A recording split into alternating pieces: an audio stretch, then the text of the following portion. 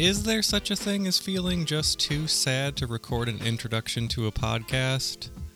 You gotta be down bad for that to be the case, but the answer might surprise you.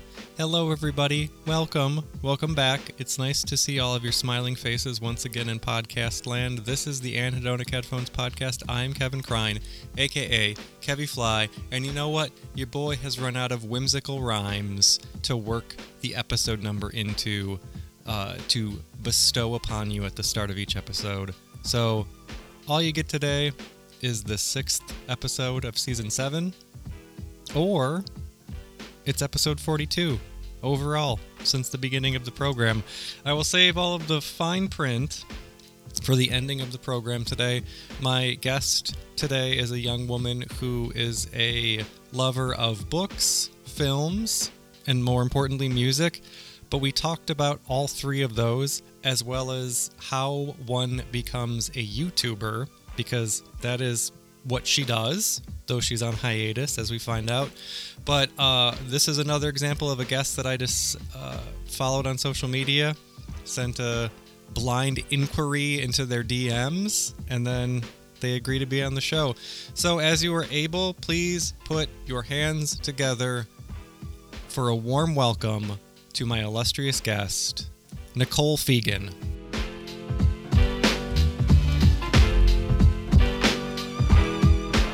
Well, thank you so much for doing this and for taking time out of your day, in like basically the middle of the day to chop it up with an internet rando who invited you onto a podcast. No worries. I literally I love talking about music so much. This is like a dream. I feel like you're doing me a favor because you're giving me somewhere I can just talk about stuff that I love for however long we record for. Yeah, so for the folks in podcast land who might not be familiar with you and what you do you want to give a quick introduction, and then we can kind of get into the songs you selected and specifically like how you compiled the list together? Yeah, hi. So my name's Nicole Fegan. I for a while have been or was making YouTube videos about like music and books and film. I'm on like a small hiatus, but they're all still there. And yeah, I listen to music voraciously and love listening and talking about it. Okay. And I did want to ask you about the YouTube stuff because I noticed you haven't. I know that you've been very busy outside of like that kind of an interest in like making videos and generating that kind of content.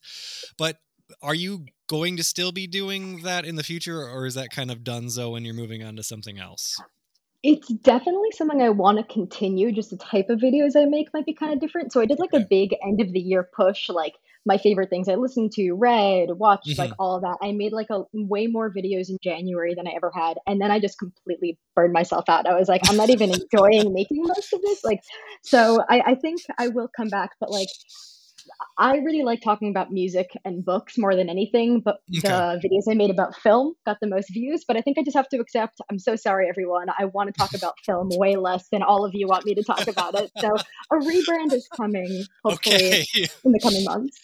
And I did want to ask, so I mean, how do you get it? Like, I mean, no one's going to want to see my dumb face in a YouTube video talking about music or anything like that's why I have a face for radio, and that is why I do this podcast. How do you get into being a YouTuber? Like, how does something like that happen? Because that is like a world that I know nothing about in terms of how one launches that, finds an audience, how you make the videos. It sounds super labor intensive. Like, yeah. So what brought you to that avenue of the internet as a means of letting people know what you were into and like engaging with folks about that? So I feel like my answer to that could be like its own hour of talk, but like the very basic. So I actually started making videos when I was in the 8th grade.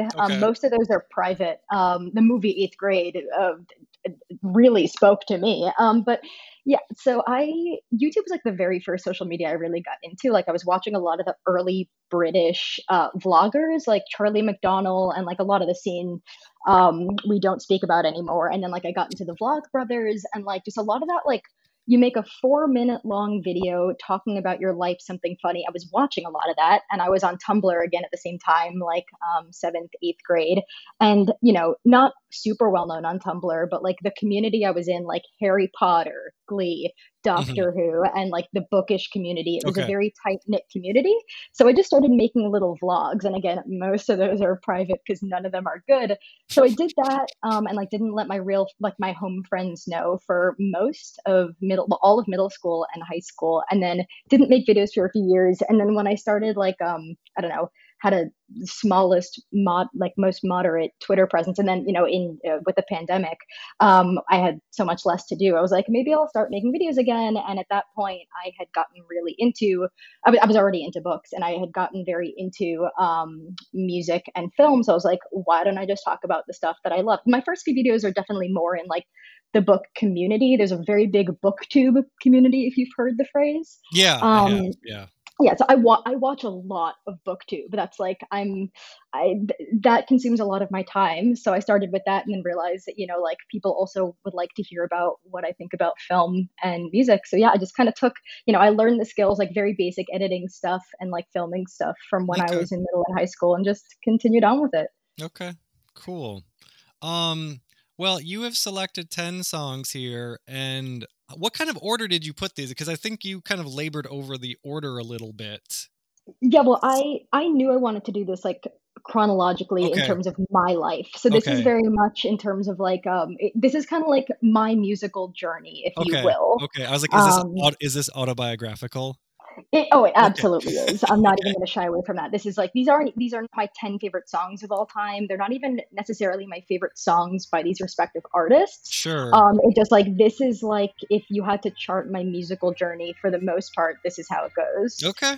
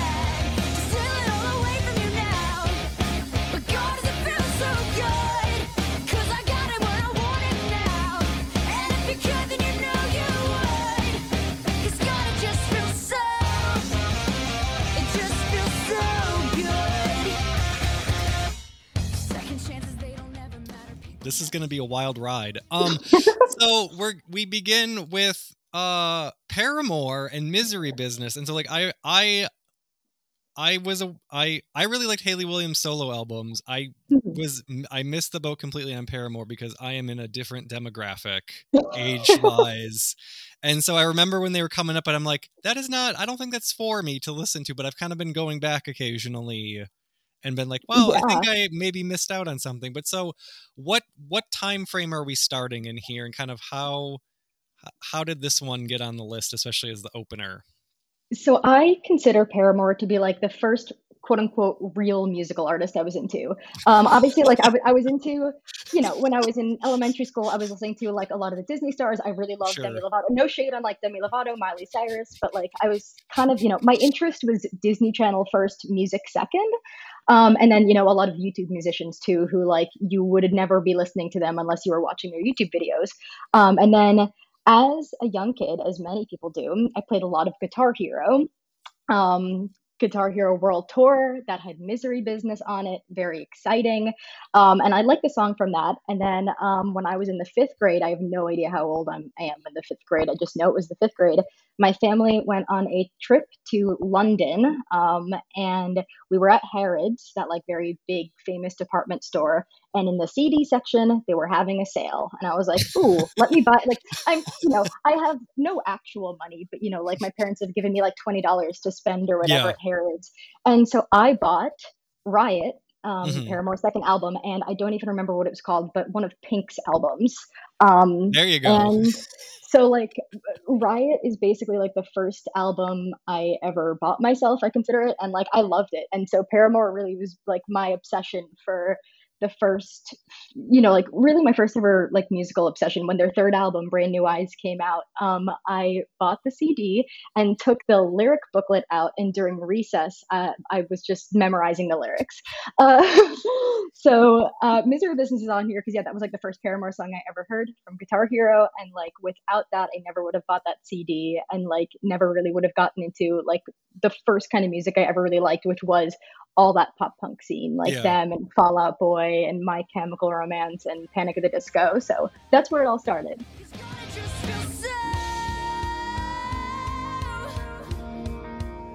It just feels so good. I watched his wildest dreams come true, and not one of them involving you. Just watch my wildest dreams come true, not one of them involving.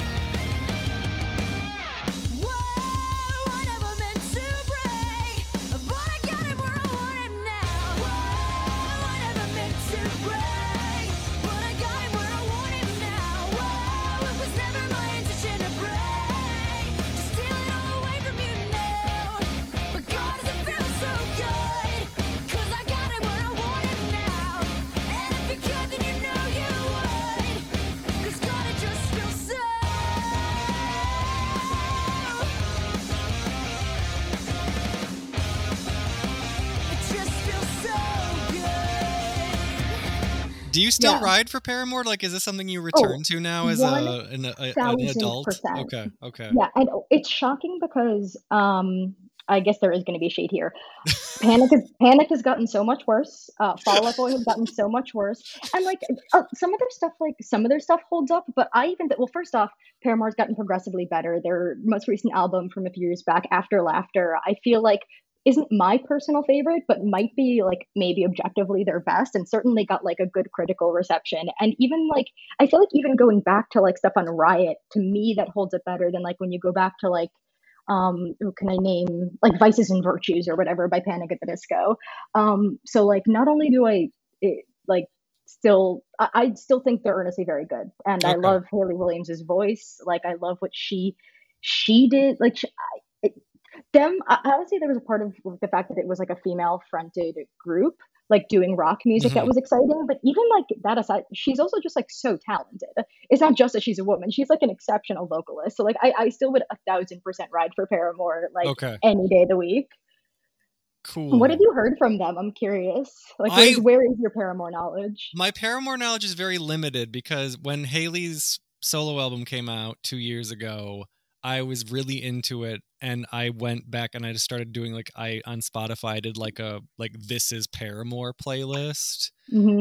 and I just it was just kind of like Misery Business and like a couple other the popular songs were on the Yeah. list first, and that so I have not done a deep enough dive, but like I liked this a lot, and I really like Pedals for Armor, Hmm. and um I think that I could probably stand to be a little more knowledgeable about Paramore, just because I feel like I missed out on this because it was popular at a time when it was not music that I was interested in listening to, but I feel like enough people I know and respect the opinion of really talk about Paramore a lot, or like it holds a Hmm. special place in their heart, that I'm like, I should be more open and give this a shot now, because my tastes have also like they've drastically kind of widened within like the last 3 years. So Hmm. it's something that I would consider and probably enjoy, or at least Yeah, like find something that was compelling, as I opposed definitely to think the so. like in the past when I would have been like, oh, pop punk, I'm too pretentious for that. Now I'm like, give me all that Carly Rae Jepsen, Give Yep. me all the girl pop. Give me all the emo back that I listened to when I was 18. I Yeah. want it all.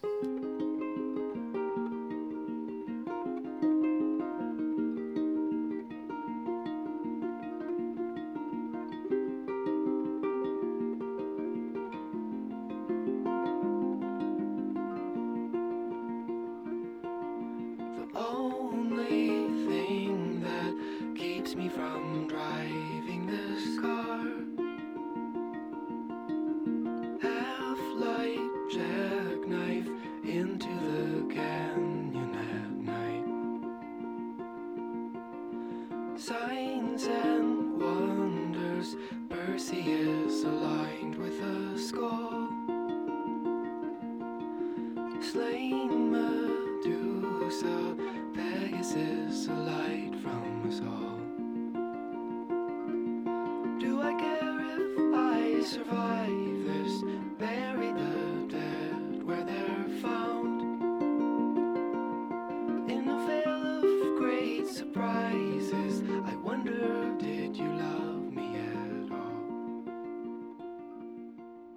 The only thing that We're kind of jumping ahead a little bit in time with Sufjan Mhm. Stevens and The Only Thing, and was how of all of his material, kind of this is one of his, I am going to say recent, but I mean this is from like 2015, 2016, so it's not Mhm. really that recent in retrospect, but like how does this one end up on the list, and kind of is this your access point for him, or how long have you been following his output?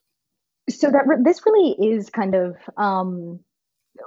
that kind of was my entry point to Okay. him. So Paramore was on there because like really my music taste was very kind of static from from the 5th grade to like the 11th grade, let's say. For 6 years I was really riding that pop punk and kind of like music that I thought was indie music at the time that I realize now, oh my god, like I like really into Bastille and Imagine Dragons and Mumford and Sons, which I do not really abide by anymore. So like that really lasted a while, and then I went to this writing camp throughout high school, and one of my friends performed Chicago at at a talent show, Oh, okay. and he was just always telling me like, hey, I think you'd really like Sufjan Stevens, whatever. So like I'd heard some scattered songs, I think from like Seven Swans, and then I'd never do this anymore, but I listened to Carrie and Lowell like throughout the day while I was like driving to and from places, and I remember I heard The Only Thing for the first time at like 11 p.m. driving home from my best friend's house. I remember exactly the light I was at in my hometown, and I just like started crying. So he's really like the next art like that. I'm gonna say some like weird music snob elitist things right now. I feel like he was my entry point into what I'm gonna put in so many air quotes like real music, which obviously means nothing.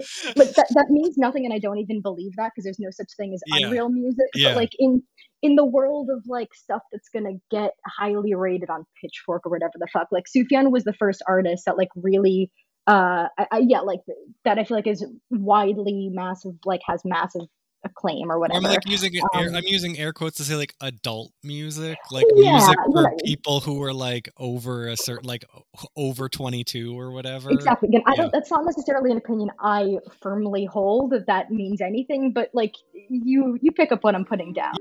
I feel returns to you somehow. I wanna save you from your sorrow.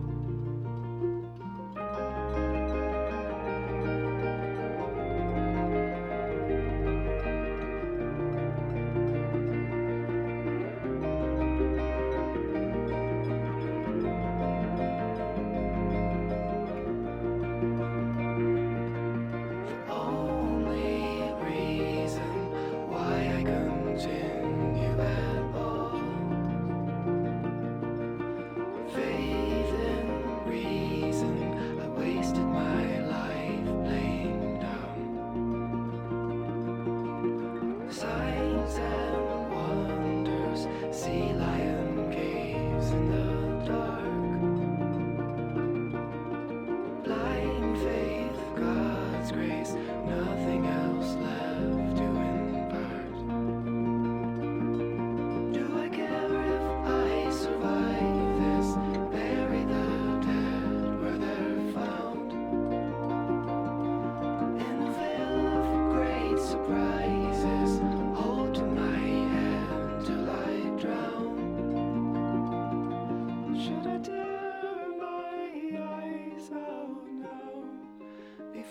see too much.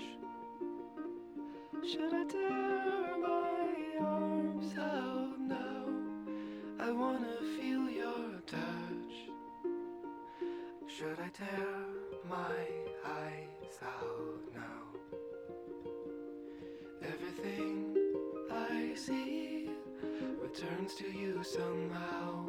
Should I tear my heart out now? Everything I feel returns to you somehow.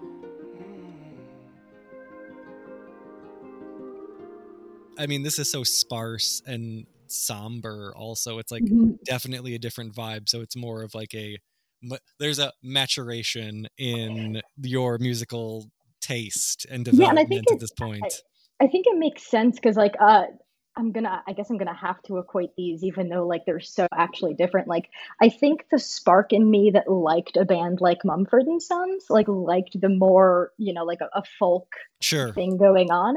Like that really appealed to me in Sufjan Stevens. I think I listened to a few stuff, like to some stuff from Seven Swans before I heard Carrie and Lowell. Not like really like The Dress Looks Nice on You, or I think there was another one I used to spin all the time, but like that was kind of like my entryway. But Carrie and Lowell just completely opened up for me, and that like I then listened to all the time, like my freshman year of college.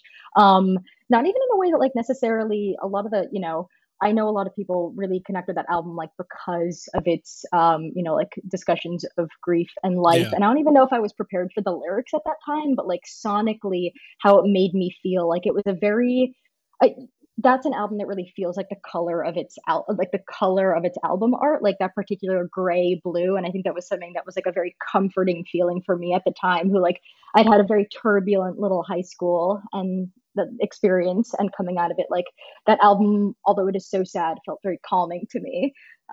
So it just like totally found me at the right place. Do you return to that a lot? Like, because I know sometimes you have such like precise memories and things attached to this song and this album, like in that time in your life. Is that something that you like, regardless of if it's good or bad, is that something you regularly go back to or even want to go back to? Or is this something that you kind of leave in that space? It definitely is something, because like it's still like that is still like a 5 out of 5 album for me. Like it's so good that I do definitely return to it. Okay. And it's also one of the albums, maybe it's because of how much I listen to it. Like I really like listening to it in full. It's so, I almost would go like no album feels quite like that. Like the way he mixes like the folk elements and the singer-songwriter elements, and the way it still is so ambient. In the background, like I think of like the outros to all the songs on that album, and like I'd seriously feel like nothing else in the world feels like the way like that album has so much atmosphere. So like I like to consume it in full, and I do return, not like all the time, but I do definitely return to it. It's not like too painful or anything in the way that some other albums are. Yeah, that's why I was wondering if it was one of the ones that you were like, well, this was good, at this point in my life, but I can't ever go back, so it's just gonna sit here. Yeah.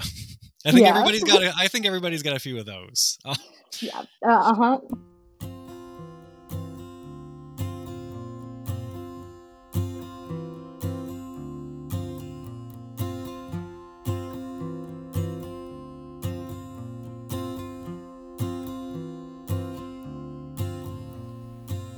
Let me pick through the empty dirt and the rotten wood. The shot you were, 'cause I'm interested. My carpenter is so elegant at placing splinters right beneath my nails, where I cannot take them out. But the same briars from your ribs are the tinder in my father's house. And I know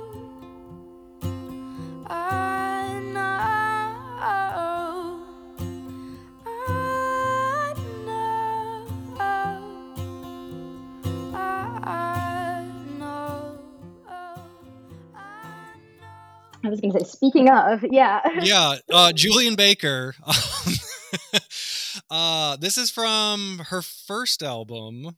And Spring Dental, which, by the way, is my favorite album of all time, I Oh think, is what I wow. usually Okay. say. Yeah, we're getting there. Okay.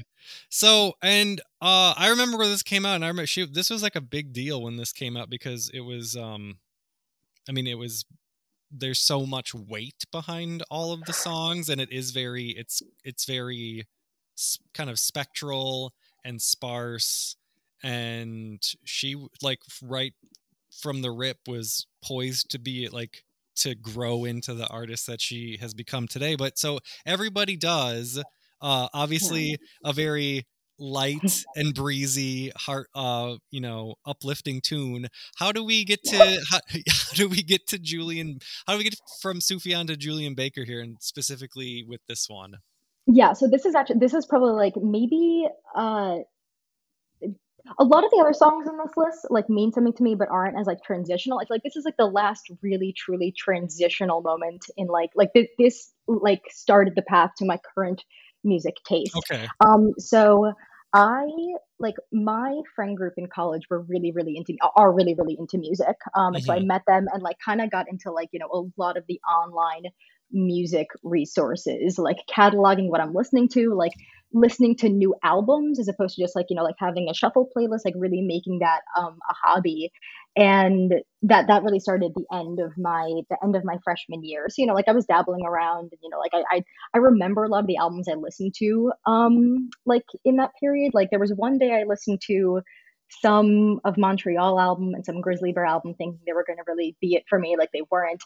But there was one day that I saw this like list online. Someone had a lot of albums listed as dream folk.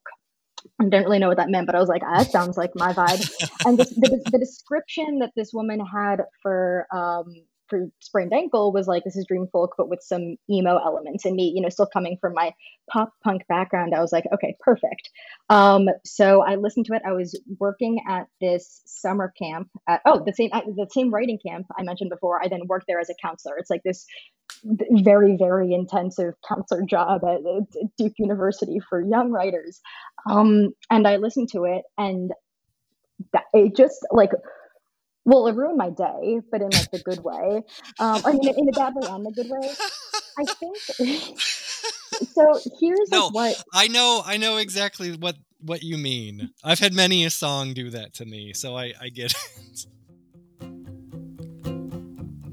You gotta run when you find out who I am. I know I'm a pile of filthy wreckage you will wish you never touched. But you gotta run when you find out who I am. Yeah, you gotta run. You gotta run, it's not right. Everybody does. You gotta run, it's not right. Everybody does.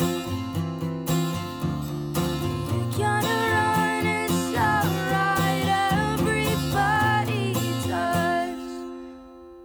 How emotional can I get on this podcast? I mean, so What- this is, I mean, the podcast is a non-judgmental place. We are in the trust tree. If you want to divulge a lot, you're welcome to do so if you feel comfortable. If you do not, and you just want to be like, hey, this means something big, I'm not comfortable really talking about it, that's okay too. I respect wherever you want to take the discussion. I absolutely do. That's the problem. Well, so I was like the basic. So like I think so. This whole album really touched me, and I think the reason why like Everybody Does was really the first one. That's no longer my favorite song in this album, but the reason that touched me so much, like in high school, I had like pretty bad depression and like a pretty bad self-harm problem, and like drove a lot of people away at various points and hurt a lot of people who really loved me. And so this refrain in this song, just "you're gonna run, it's all right, everybody does."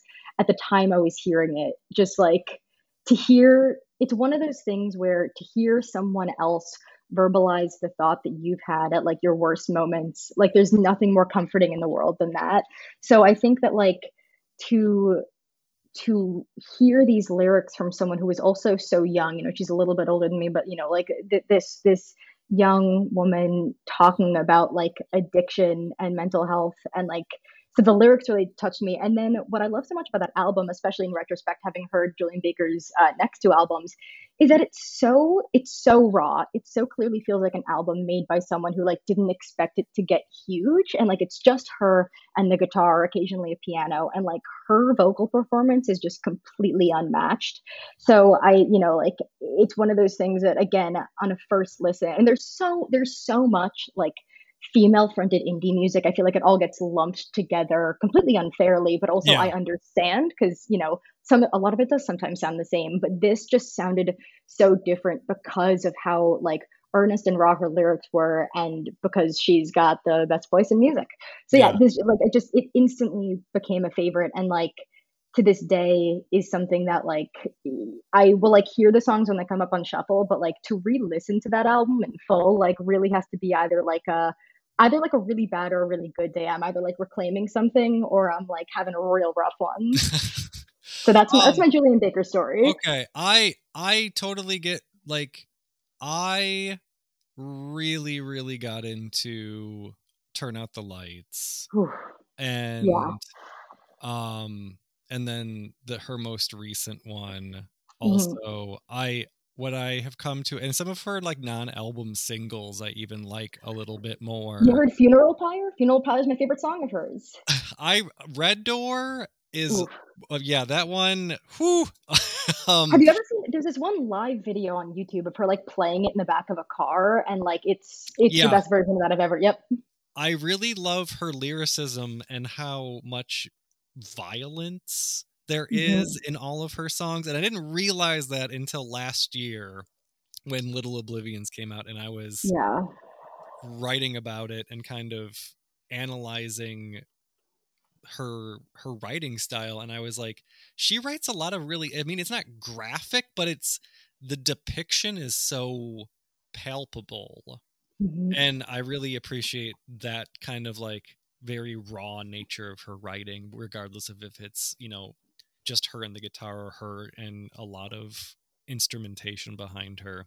But yeah, I mean I love her so much, and every album of hers there's something that really like hits me hard on all of them. So yeah, I totally get it. She came out with a zine. I always want to say Zine, but she came out with a zine that I think you can buy a PDF of online. That is the most candidly I've ever seen her like actually discuss her mental health issues. That like, I try to stay away from parasocial relationships with celebrities as best as I can, but I do think knowing that Julian Baker willingly put this out and getting to read it, it like really enhanced, I think, my experience as a fan. Just like, first off, she's like a great prose writer too, but I just like cannot recommend that enough to anyone who's like a really big fan of Julian Baker also as person. I think the PDF actually might be free. I think you might just have to buy the physical version, whatever. Are there a bunch of drawings? Like, is there like art in that too? Okay, I think I know what you're talking about. Yeah. It's half that narrative, and then the other half is like cartoons. Like it's kind of like a narrative cartoon that she did at the beginning of the pandemic, where she talks about like she was volunteering and just like the whole experience of those first few months. Ladies and gentlemen, we're floating in space.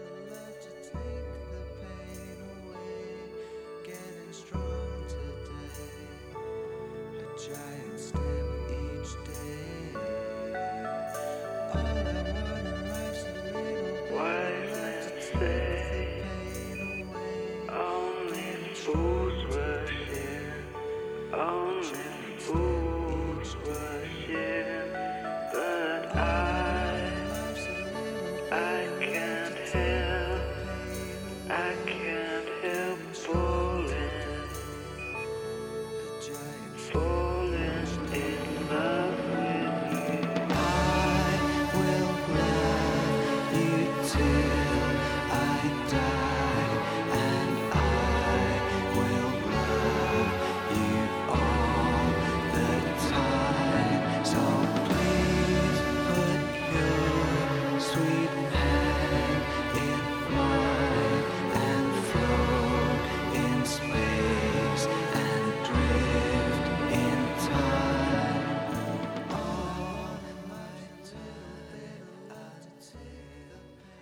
So we're switching kind of gears with the tone with Spiritualized and a classic tune.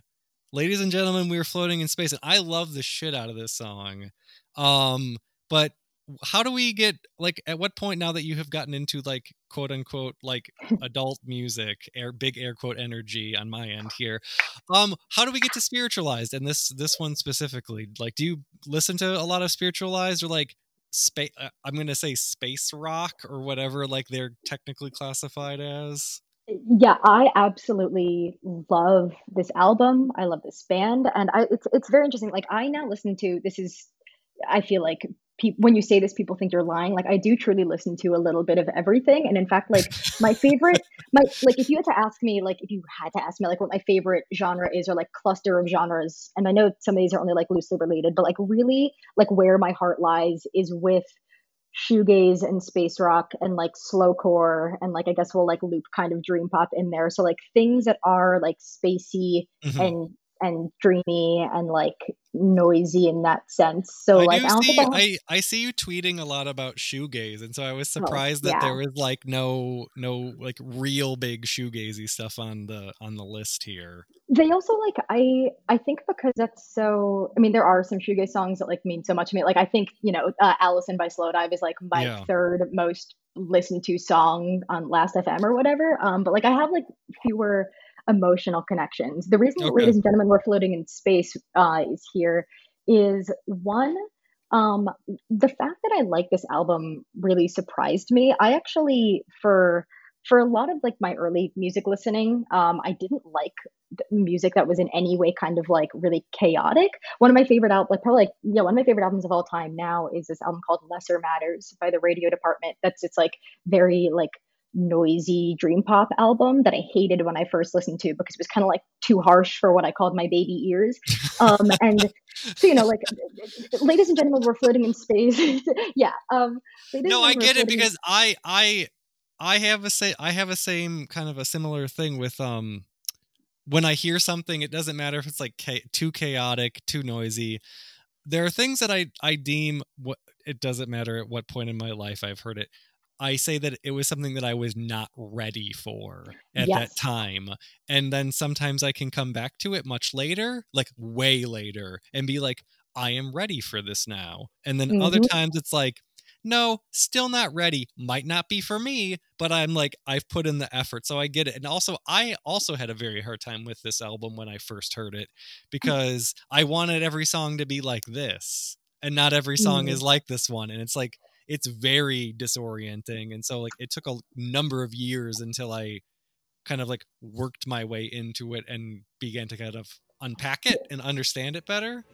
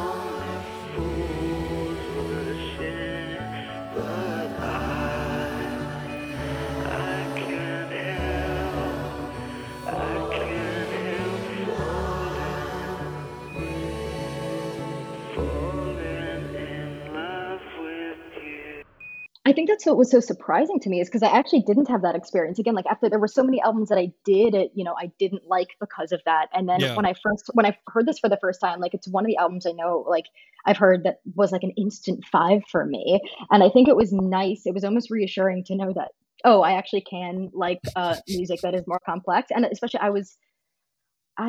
when did I listen to this? It reminds me a lot of Providence, which is where I went to college. Probably partially because I took this music class. I took one music class. It was called From Blues to Beyonce, Oh, like rock a history. It was okay. just like kind of like a history of like popular music. And my our final paper was, or maybe a paper we had to write was like do a 5-page analysis of a song, and this is the song I did that on. So like I got to talk about the lyrics and like the music and kind of the way it creates the feeling of both drugs and love through like the nostalgic motif of the Elvis song, but Yeah. also like the absolute building, like the building crescendos and like the adding instrumentation on top of it. So like it almost has like an academic, well, it obviously it has like an academic, I have an academic interest in this song, and it's nostalgic because I wrote about it, but also like that album has really continued to feel like Providence, because Providence isn't, the most like chaotic city, but I used to listen to this album all the time when like walking from the train station back to my dorm. So I don't know, it just has like a very very nostalgic feeling to me, and again, the fact that I liked it so immediately was really gratifying to me. And then I feel like that kind of opened up a lot of other, noisier space rock stuff, or even, noisier noise rock. So that was really exciting. So what is your background? Like, what did you major in college, if Oh you don't yeah, mind me that's a good. asking? Yeah, I was an English and philosophy major. Okay. Brown has like no core curriculum, so I really, for the most part, like just took English and philosophy classes with like a few scattered other things in here. And that music class was one of the only non-English or philosophy classes I took. Okay. Cool. Yeah. And then you do write, don't you? Or like do you share it anywhere? Like what are like this is kind of tangential, but like um what are your interests in with writing or in writing? Yeah, so I've been writing poetry also since the 8th grade. I guess that's where a lot of stuff started for me. And it's definitely like I used to write like a lot, like 100 poems in a year type stuff. None of it was very good, but I still do that. And then yeah, I did a lot of creative nonfiction writing. Both in I almost like did like a my English major was almost with creative nonfiction concentration, Okay. but then I dropped that. But I did writing for this magazine that I'm so sad. I still can find the archives of the full issues, but the website server like went down unexpectedly actually last semester, and I still have like friends at Brown who I was like, hey, where did all the articles go? So like I can't link to my old writing, but I wrote like some narrative pieces and some, like, they have an arts and culture section, so I got to write about like I wrote a piece about like my relationship with The Waves by Virginia Woolf. So very much stuff I feel like essays you'd see on like someone's Substack about like Okay. let me talk critically about this piece of art, but also like my relationship with it, kind of like what I've been doing for the last like 35 minutes about this stuff, just in an actual prose longer format. That's all I write about. Like Yeah.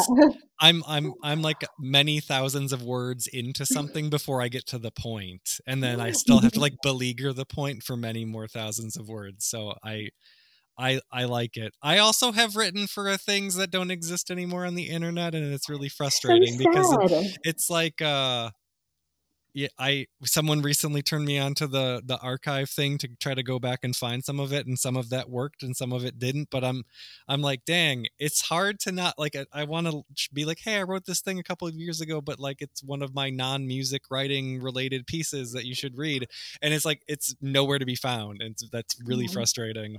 I should probably like put it all up like myself, or like copy it all over, because there's really nowhere to like, that's the only real writing I've done for any kind of publication. It's just a college publication, but Yeah. it's the only writing I've done for any publication, and it's just can't really find it by Googling my name. So I should probably collect all of it to make sure at least I have it.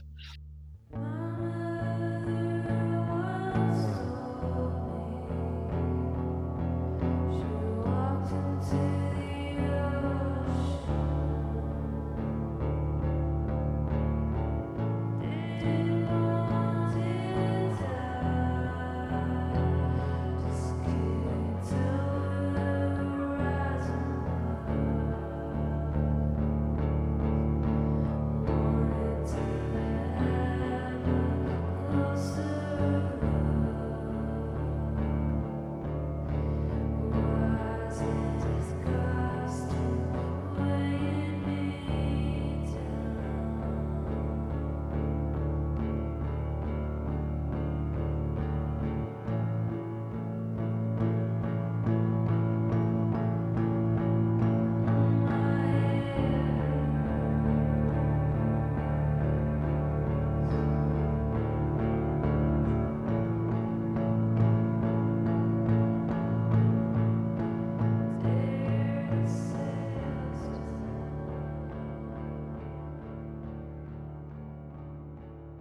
Grouper, and I love Grouper, but I'm really like, it's mostly like Ruins and Grid of Points that I really got into.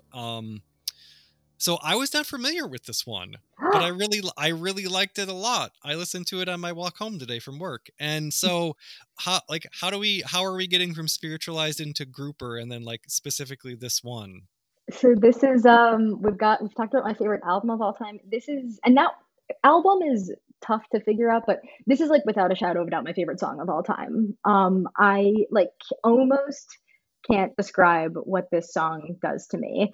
I'd heard I heard Dragging a Dead Deer Up a Hill first, and then just like slowly heard other Grouper things. And this this is such like a pretentious poet thing to say. I'm so sorry.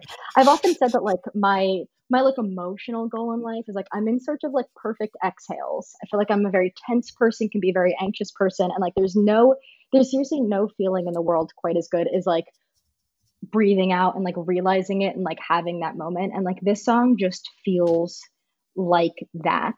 Like it feels like you're with the ocean waves, and it feels like everything.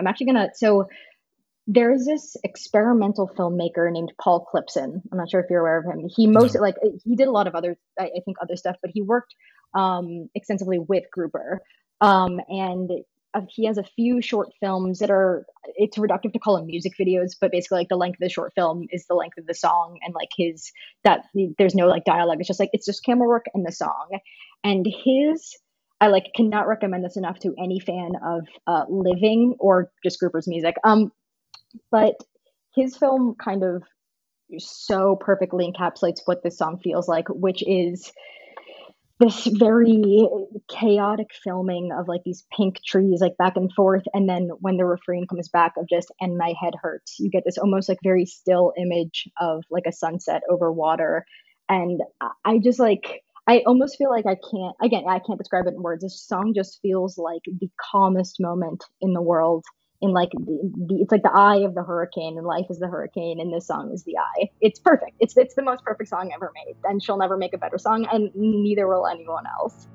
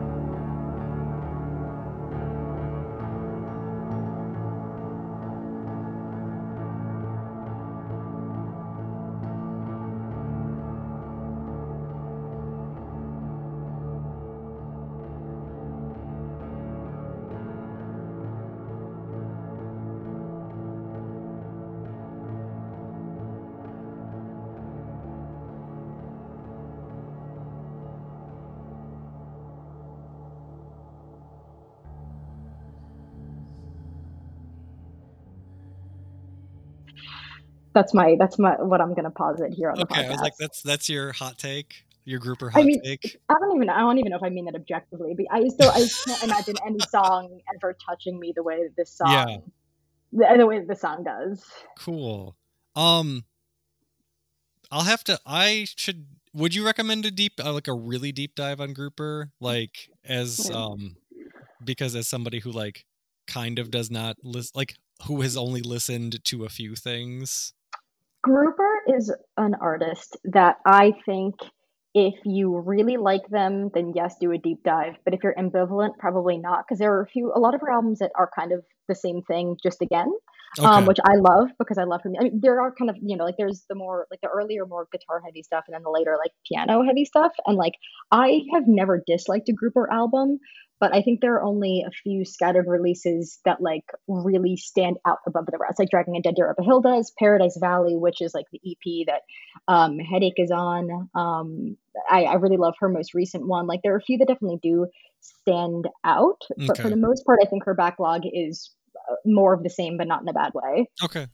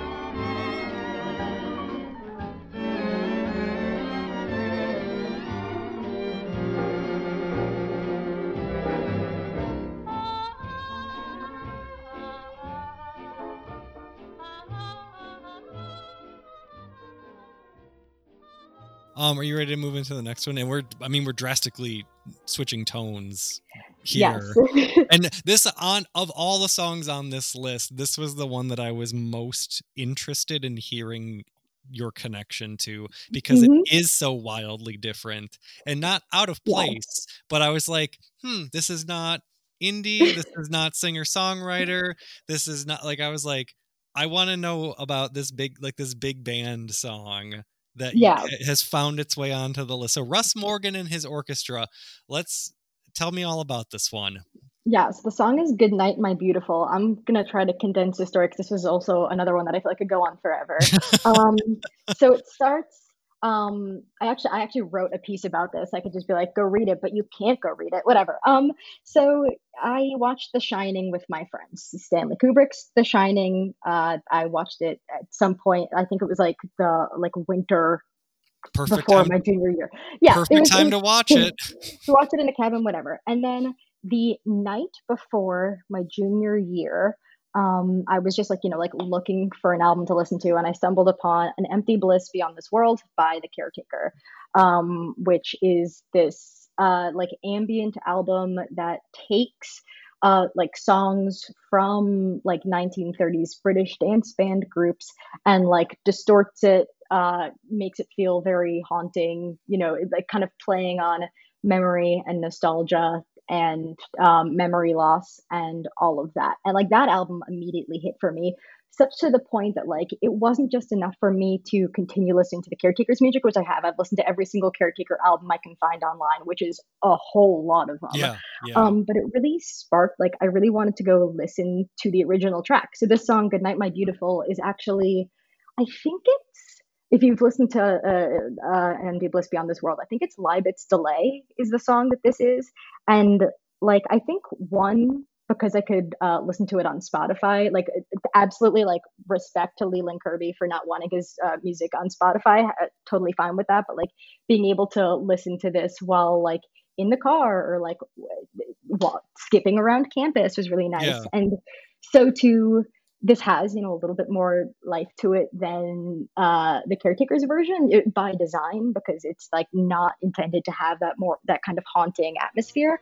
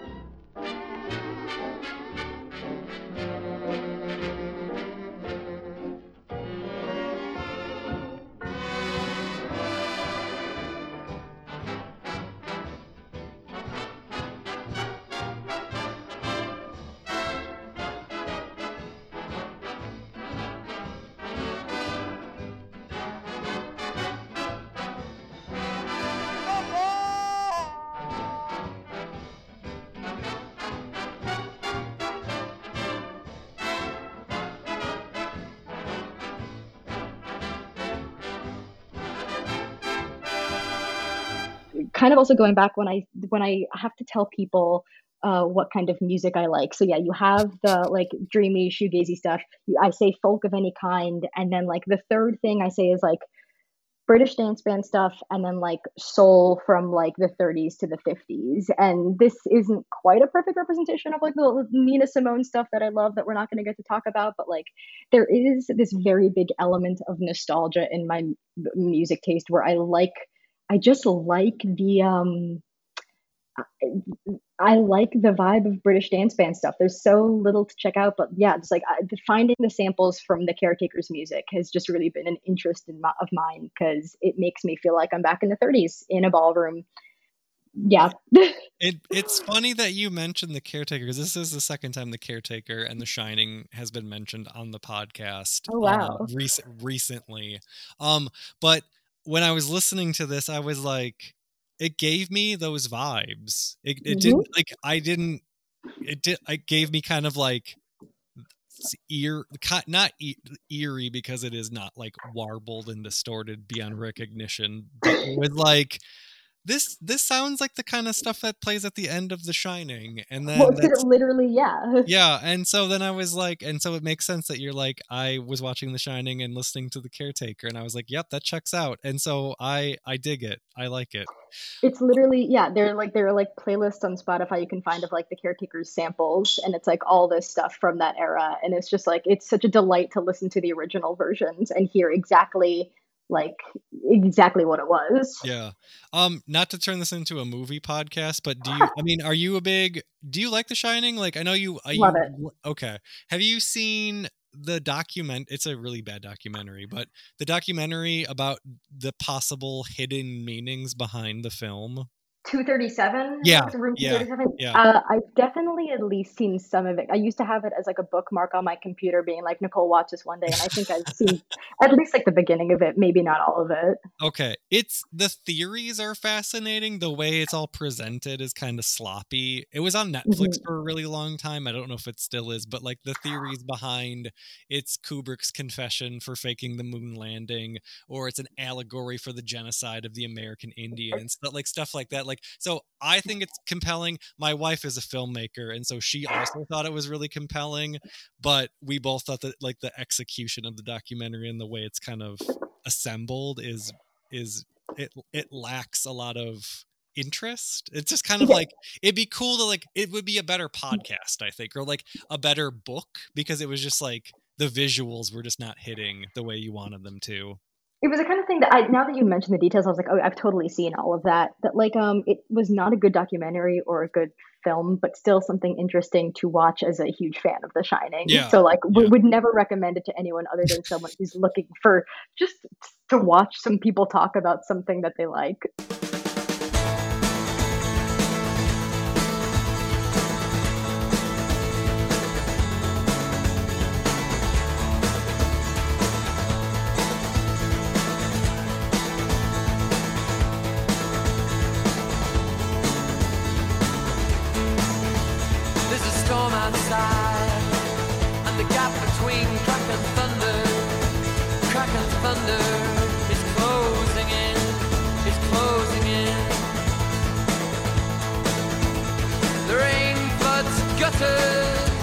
And makes a great sound on concrete.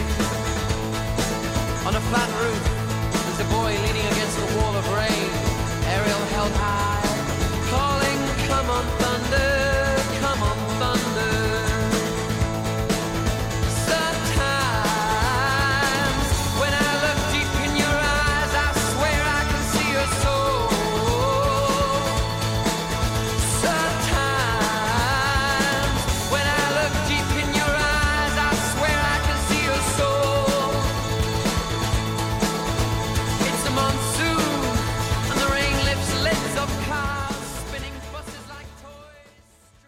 And this is, I mean, we're switching gears again. And this was, I mean, I am not well versed in the group James, and I think a lot of people know their big single from the same album. At least that was how I heard of them. But so sometimes, like, how are we moving into? We're moving from dance band music from a bygone era to like, what would you call James? Because they're not really Brit pop. Like, is They're it like jangle. They're jangle pop, which I also jangle really pop? Love jangle Yeah. pop. That's one of my favorite genres. I a few months ago I had like a very big like jangle pop renaissance for me. I like could not stop listening to the Sundays. Oh, But yeah, so love the this Sunday. Love the love the Sundays. Sundays.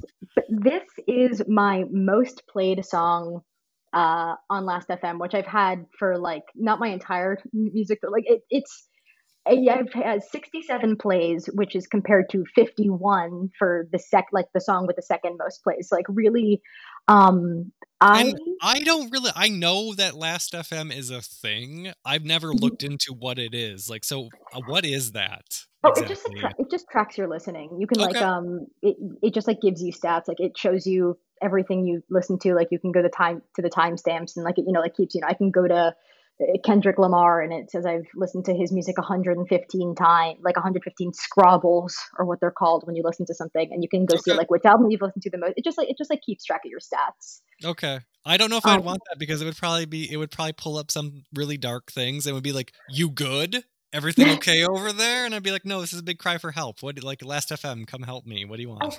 I think like for the first year of me using it, I kind of like fell into the trap of, oh, I need to listen to music so I have good scrobbling.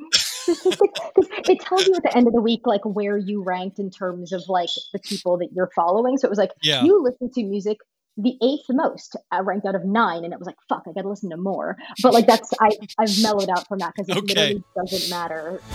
Sometimes when I look deep in your eyes, I swear I can see your soul.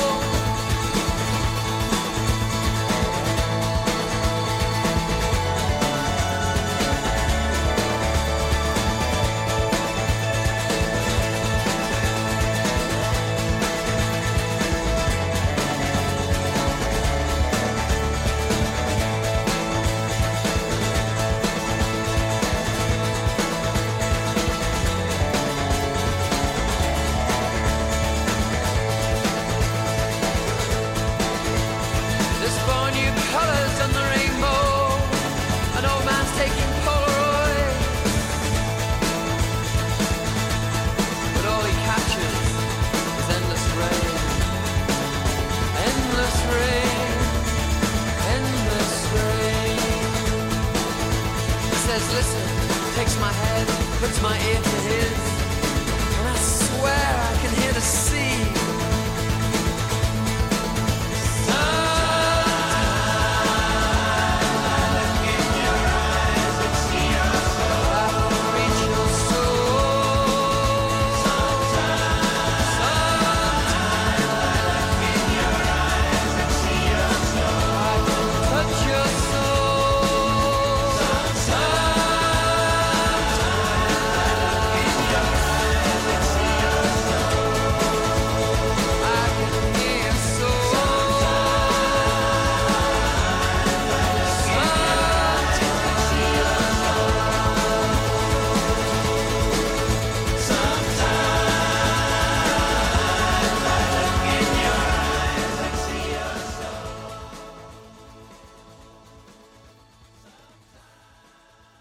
But okay, can I read a quote about this song? Yeah, you 'Cause I may. just- So okay, I love this song so much; it means so much to me. But this is a quote that I read somewhere about Brian Eno hearing the song for the first time. I think this is like the guy from James. Here's the quote. It's very long. I'm so sorry.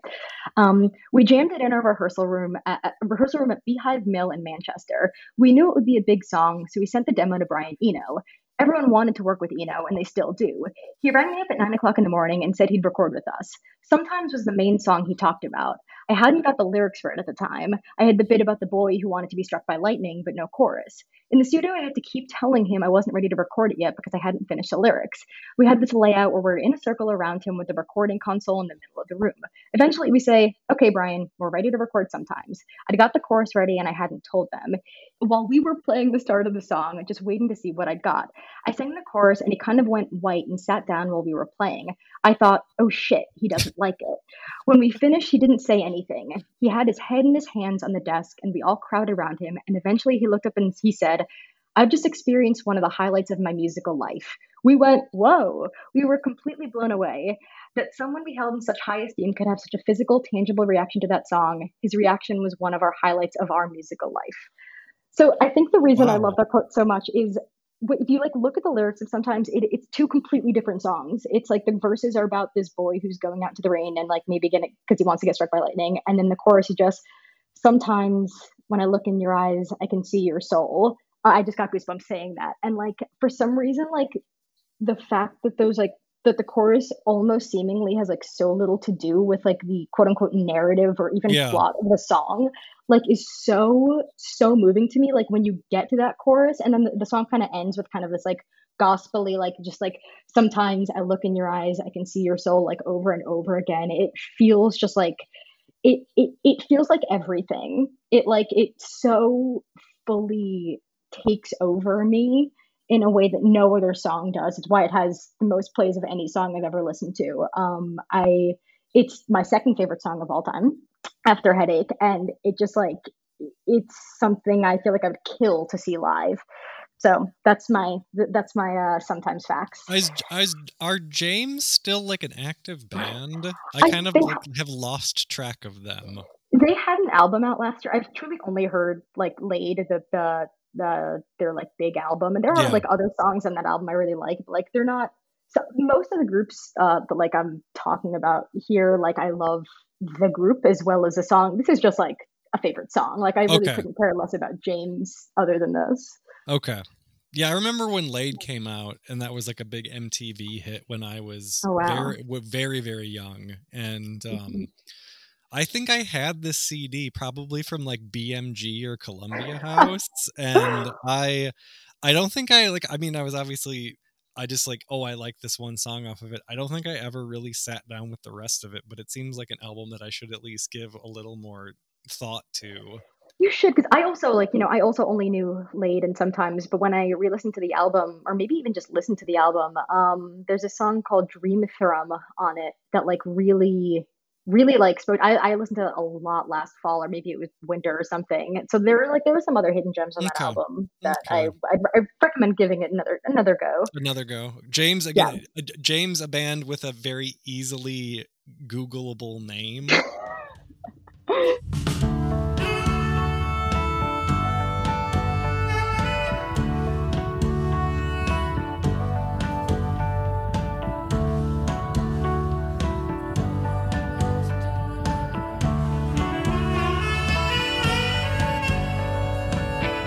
Maybe I've been a good boy, but sometimes I can't keep it straight. Feels like I'm always waiting for another chance to play the game. Gotta roll the dice now. You gotta give me a kiss tonight.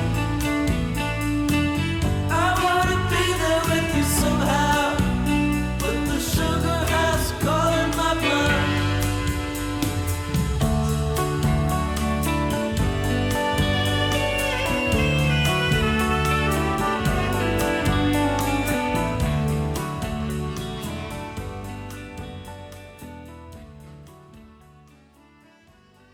Yeah. With Alex G and Sugar House. And so how are we moving ahead from this James tune to Alex G?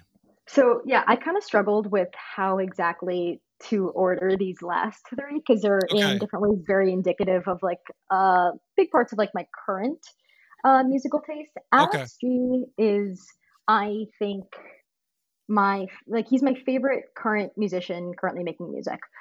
There's a lot of people I love who like are still making music, but the stuff they make isn't still my favorite. But Alex G, just like every single thing he puts out, I'm excited for and I like. So I getting into Alex G, he was coming like I think I had heard Rocket, and then he was coming to Providence. And this was on the House of Sugar tour. This was like at the end of 2019. And so I listened to House of Sugar once and then went to the concert and like liked it a lot. But this is I feel like one of the few examples where like I didn't start out just like really, really loving. In fact, no, I actually think I listened to Trick first. And I remember I gave Trick like a 3 out of 5 because there was like what I love so much about Alex G's songwriting is that like it is so simple, but it's still like I don't play guitar, but there's something about the chords that feels complex in a way that isn't just like very very simple chord progressions. I'm sure someone listening to this is like, no, you're wrong. His chord progressions are incredibly simple. But like when I listened to Trick, I didn't like it because there felt like I don't know some like weird dissonance there. But I just slowly fell in love with his music and Sugar House Live. I I think it's my favorite song of his. It's another one where like there's just like one line in the song that's you never really met me. I don't think anyone has, but we can still be players. Let Sugar House pick up the tab. That just like really moves me. This notion, really just the first part of that lyric. Yeah, You never yeah. really met me. I don't think anyone has. And that song. So House of Sugar is yeah like the best album of the 2000s. I'm even going to say of the millennium. No, I'm not going to say that. But it's I literally didn't I say less than like 30 minutes ago that Sprained Ankle is my favorite album of all time. I just think that like House of Sugar is this perfect mix of like a lot of like singer songwriter. I was gonna say trends, but just like singer songwriter elements and like the way he weaves in the like psychedelic elements. And again, it's something that I feel like these songs in someone else's hands would be so much more boring. And then like I think he was my last concert pre-COVID and my first concert obviously we're not post-COVID but like he's the first concert I saw again and that Oh, was a when few months things were opening back up again, I'm yeah using when things were big air yeah quotes there. exactly I won't be forgotten. Little baby, innocent. When our children go digging for answers, I hope they can put me together again.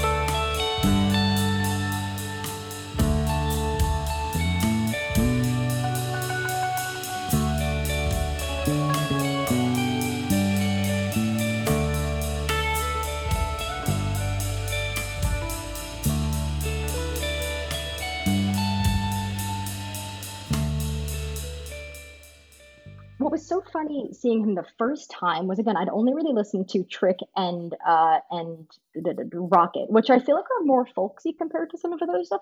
And what I saw when I was there was like this massive rock concert. Like he is such like a he's just a guy, but he's also such a performer. Like we I saw the concert like right after the Super Bowl, and I think like the Eagles had beaten the Patriots.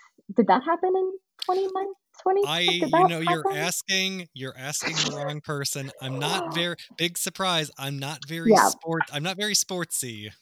I'm not Just very football-y, but I just remember like Alex was just like, you know, like because I saw it up in Boston, he was just like fucking around, like being like a Philly guy. I'm kind of like rambling here, but I think what I like so much about Alex G is he's so completely he's just a normal dude. He's just a guy. He's really like he's just a dude. But he makes music that again, like there's just like there's a je ne sais quoi going on there that I feel like his his songs in someone else's hands would be boring. And I feel like he's consistently getting better. I like the more psychedelic elements he's had in his more recent music. I feel like you even see that with like he's got this movie soundtrack coming out. Um, and yeah, the Sugar House Live at the end, it comes at the end of House of Sugar, and it feels kind of like um, it's partly the live element and partly the fact that it's got like a Bruce Springsteen-esque like saxophone blowing throughout the whole song, but it feels like the final drink of the night. Like the bar is closing down and like you're getting like a final like whiskey on the rocks, and like it's not a bad night, but it's not a good night. And that's exactly what the song evokes for me. So I just feel like it's kind of an outlier in his Okay. discography, but I love it. And that's my long Alex G ramble. Do you listen, like, what are, I meant to ask this with like every single artist and completely forgot, like what's your Alex G? I don't have any. I have no Ooh. point with Alex G. Listen And to like House some of of the, Sugar. yeah, I mean, a lot of these were just kind of like artists that I see written about, talked about online, and then I'm like, I don't know if this is for me. And there's like, I don't know if you have this happen with you because you listen to so much music, but sometimes it's very overwhelming to be Mm, like, do I need to listen to every album that comes out on a Friday? Do I need to yeah. research every artist that I see a story about or hear about? And so I get kind of like, I just can't, I don't have enough time in the day / enthusiasm to sit down and listen to everything, That or makes like perfect sense. find other, like just keep like I can only find so many things, and so there are many things that I'm sure out there that I would love and that Yeah. I would be Well, like, wow, this is great. But I have not had the time to sit down and find those all the time. Like I can't always be on the computer researching music, and so like there's bands that I just have never pursued, or yeah. like And I think artists that I have never pursued.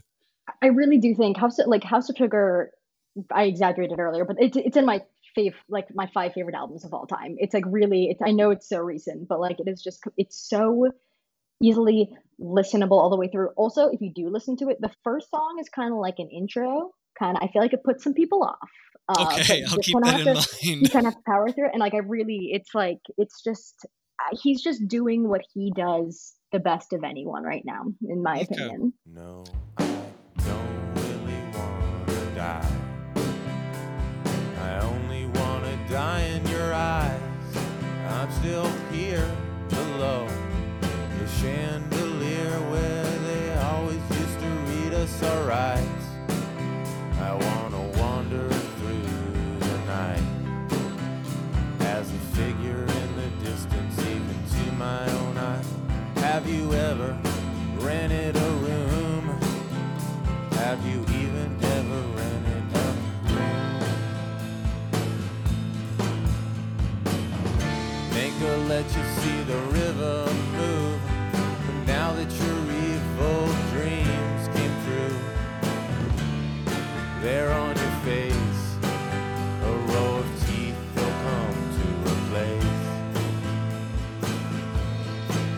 I know you laughed when I left, but you really only hurt yourself.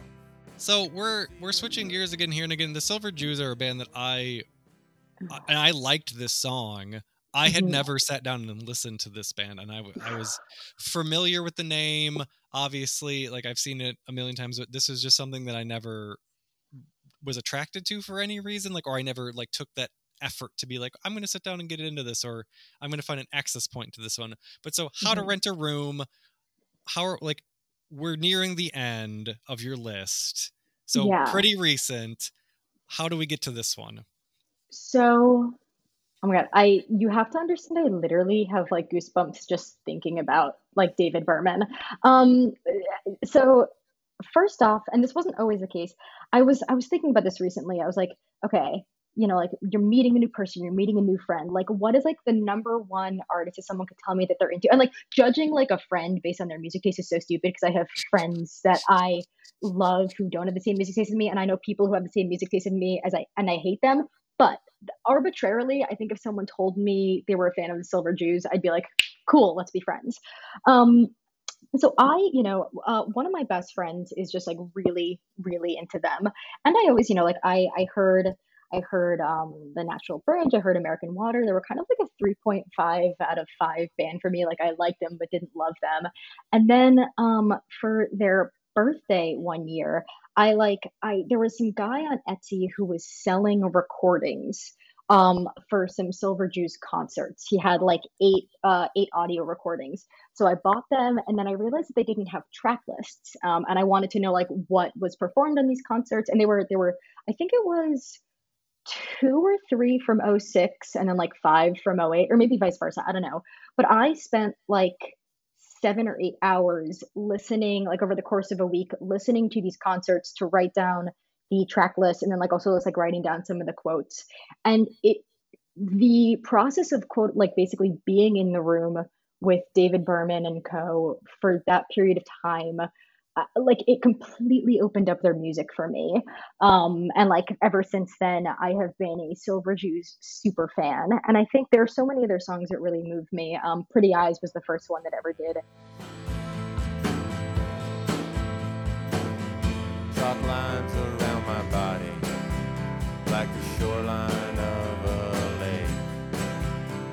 Your laughter made me nervous. It made your body shake too hard. Now there's a lot of things that I'm gonna miss, like thunder down country and the way water drifts when you're running for the door in the rain. Read the metro section, read the metro section, read the metro section, see my name. No, I didn't really wanna die, I only wanted to die in your eyes. Grant me one last wish, life should mean a lot less than this. Grant me one last wish, life should mean a lot less than this. But How to Rent a Room is one of the only songs that I feel like confronts a certain kind of parent-child relationship that like I feel like doesn't get explored as much in music in the way that I'd like. And also something that I find interesting about the song, like so it starts, the first two lines of the song are, no, I don't really want to die. I only want to die in your eyes. And I like, you know, I'm not someone that like every time I listen to music, I read the lyrics along. So, you know, like I'd always process those two lines because it's such a strong opener. But I always thought that was like, I don't know, that was like a love related line. Like, oh, I want to die in your eyes. Like I want to like Yeah. fall in your eyes. Like I had just never confronted the actual lyrics of this song. I know it's absurd because like David Berman's lyrics are so astounding that I should be paying more attention to the lyrics, but just had like never actually thought about it.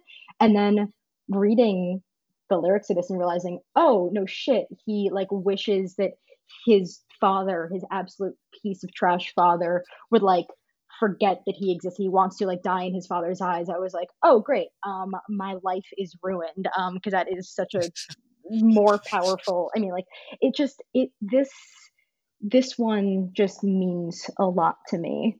Though also I could not have Silver Jews on here because again, since listening to those concerts, like I've just gone down a rabbit hole of like David Berman's poetry and like Purple Mountains and like listening to everything they've ever done and going back and re-listening to those concerts. It's just like it's become a super fandom for me. Okay. And like I can't think of a more talented person who's ever been on this planet than David Berman, maybe.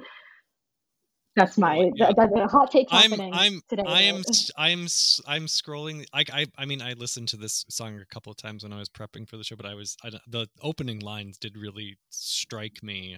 Yeah. But I'm scrolling these lyrics on my phone because I have way too many internet tabs open right now recording this conversation. But yeah, I feel like I need to really just sit down and make an effort with Silver Jews because like I think a couple of years ago I tried. Or like a friend of mine asked me about them and I was like, yeah, I don't know. I never really listened because she had never even heard of them. Yeah. But yeah. So is this album, like a good place to start for people who aren't familiar with the band? Or is there like, should you just like dive headfirst into the whole catalog and work your way around? I feel like I actually like recently made a Twitter poll about this because like the Silver Jews' two biggest albums are American Water and The Natural Bridge. American Water, notably, he collaborated with the people from, oh my God, it has to be Pavement. If I'm wrong about this, I'm gonna, American Water, I'm Googling this because if I'm wrong, I'm 99.99999% sure it was the people from Pavement. Right? Yeah, okay, cool. I just didn't want to get that wrong. So he collaborated with the people from Pavement on that, but Natural Bridge, he did not. The Natural Bridge, is also in my top 5 favorite albums of all time, and American Water is an amazing album. But I think that The Natural Bridge gets more closely at like the essence of Silver Juice, and like American Water has some of the best songs of all time. It's a perfect album. It's also like 5 out of 5, has no flaws. But I think The Natural Bridge, the lyricism there, and just like it feels as an introduction, I'd actually say start there because it feels Okay. like a very pure expression of David Berman's like musical project. And also, again, I'm rarely a person who like when I listen to an album, I will read the lyrics along because like I'm often multitasking. But Yeah, yeah. Berman is such a poet. It's like such a huge part of his lyrics, and I feel like actively making myself sit down with the lyrics and like have it be a full experience of reading while listening really opened so much of it up for me. So if you have the time, I would recommend that. Okay.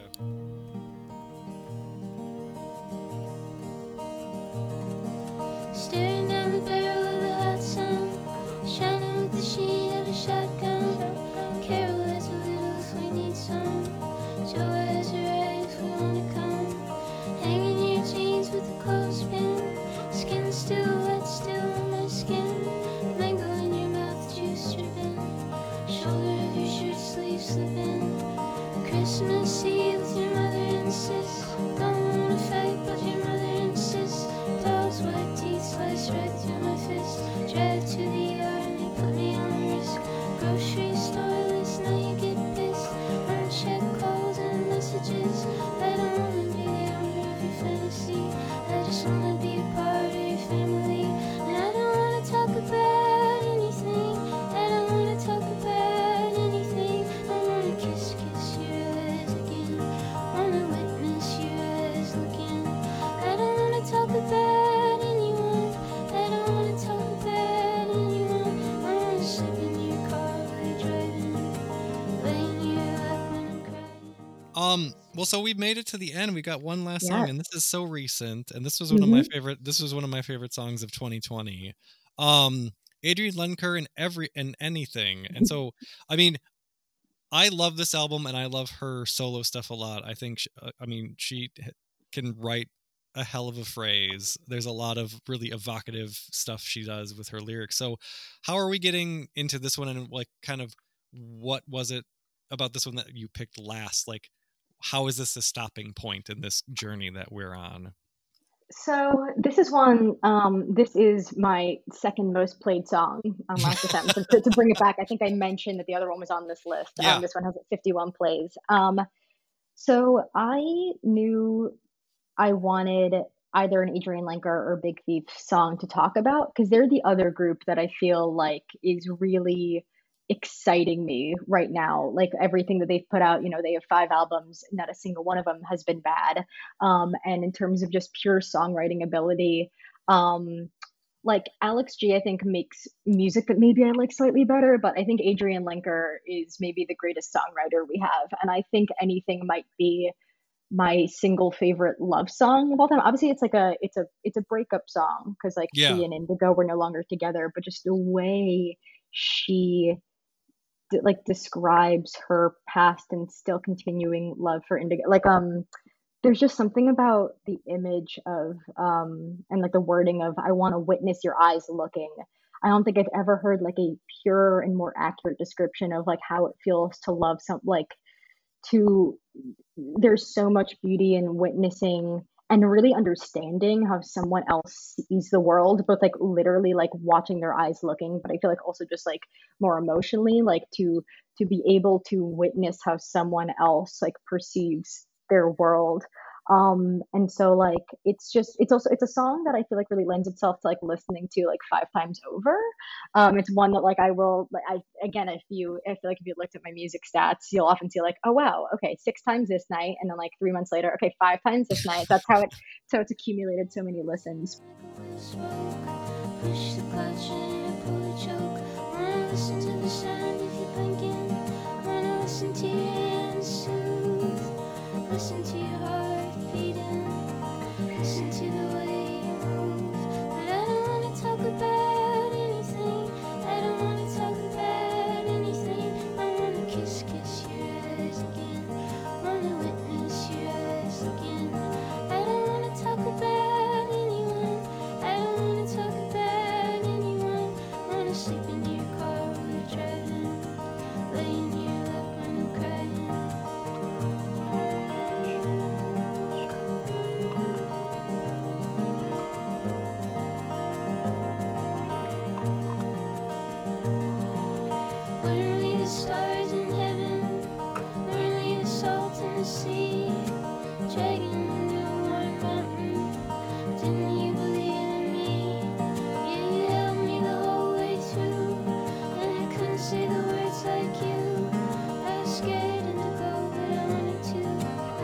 starting to go, but I want to. I don't wanna talk about anything.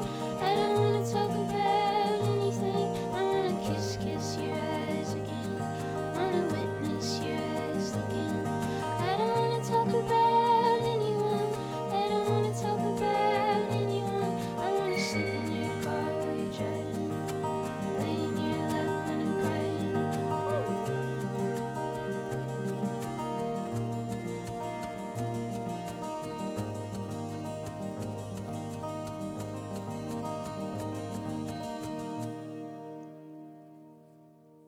But her voice, she's another person who, again, I again, this is something I hate but understand. I feel like women in indie so often get lumped together in a way that men in indie, of course, never do.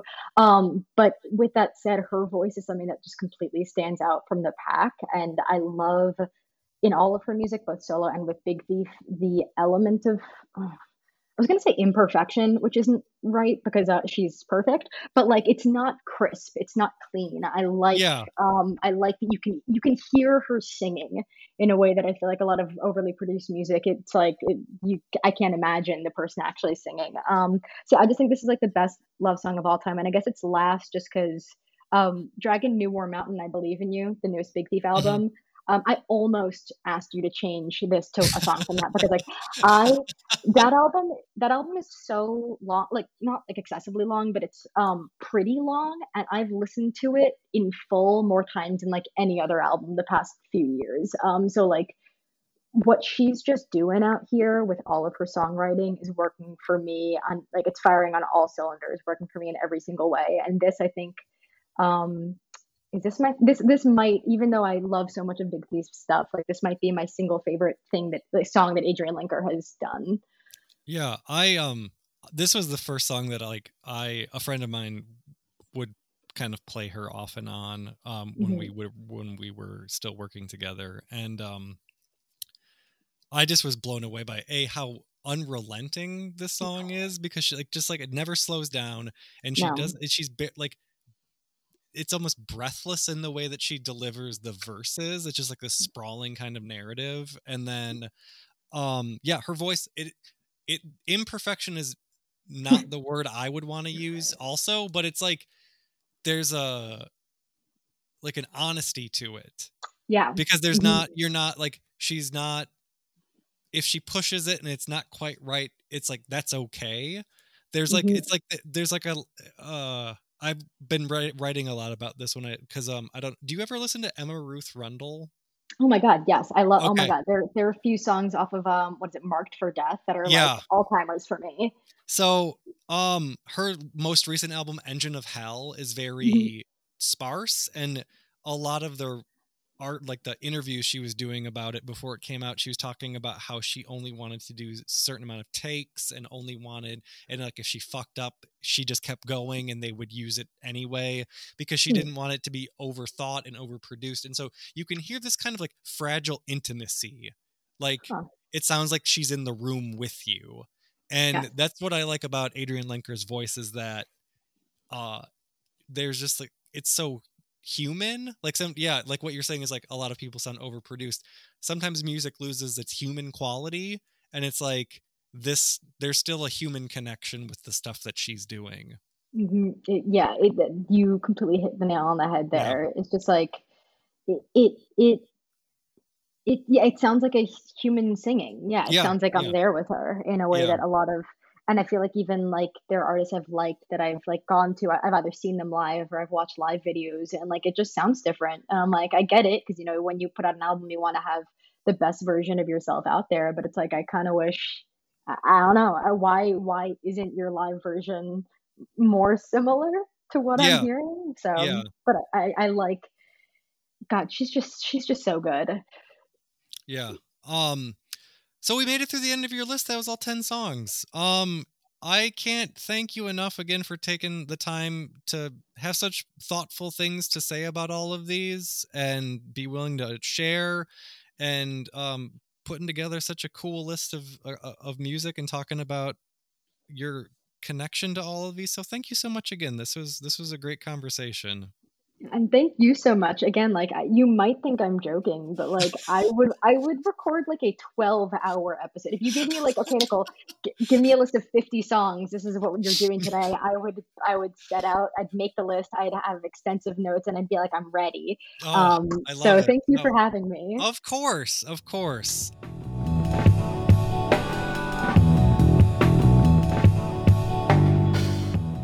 Was it take 4? Take 5? I don't have a producer, so I've lost count of how many times I've recorded something and then sighed and then deleted it. Hey, that's the end of the show.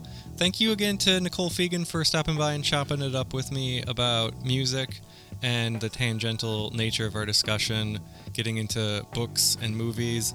If you are interested in watching any of her YouTube videos about those things and more, you can go on YouTube and search her name, Nicole Fegan. You'll find her channel. She's also on Instagram and Twitter as @NickFegan. And that's today's show. That's it for this one. Episode 6, baby. Episode 42. You know how we do. There, I did it. I rhymed. That wasn't so hard. That actually was very hard. I have been Kevin Krine, a.k.a. Kevy Fly, ya boy.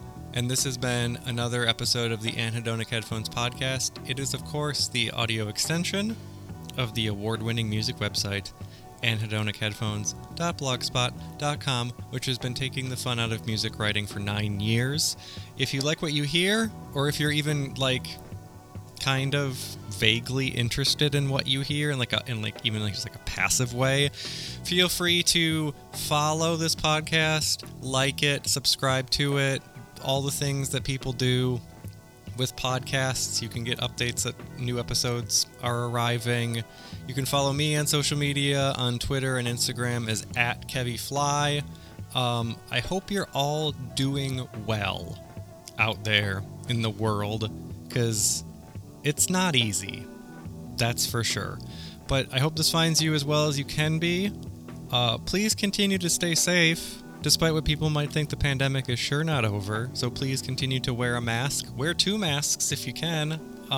I know it's uncomfortable, but I also don't want to get Rona, so I'd rather be uncomfortable than be sick with something that I've successfully avoided for like 2.5 years. Keep washing your hands, remember that Black lives still matter, and adopt, don't shop. We'll see you next time.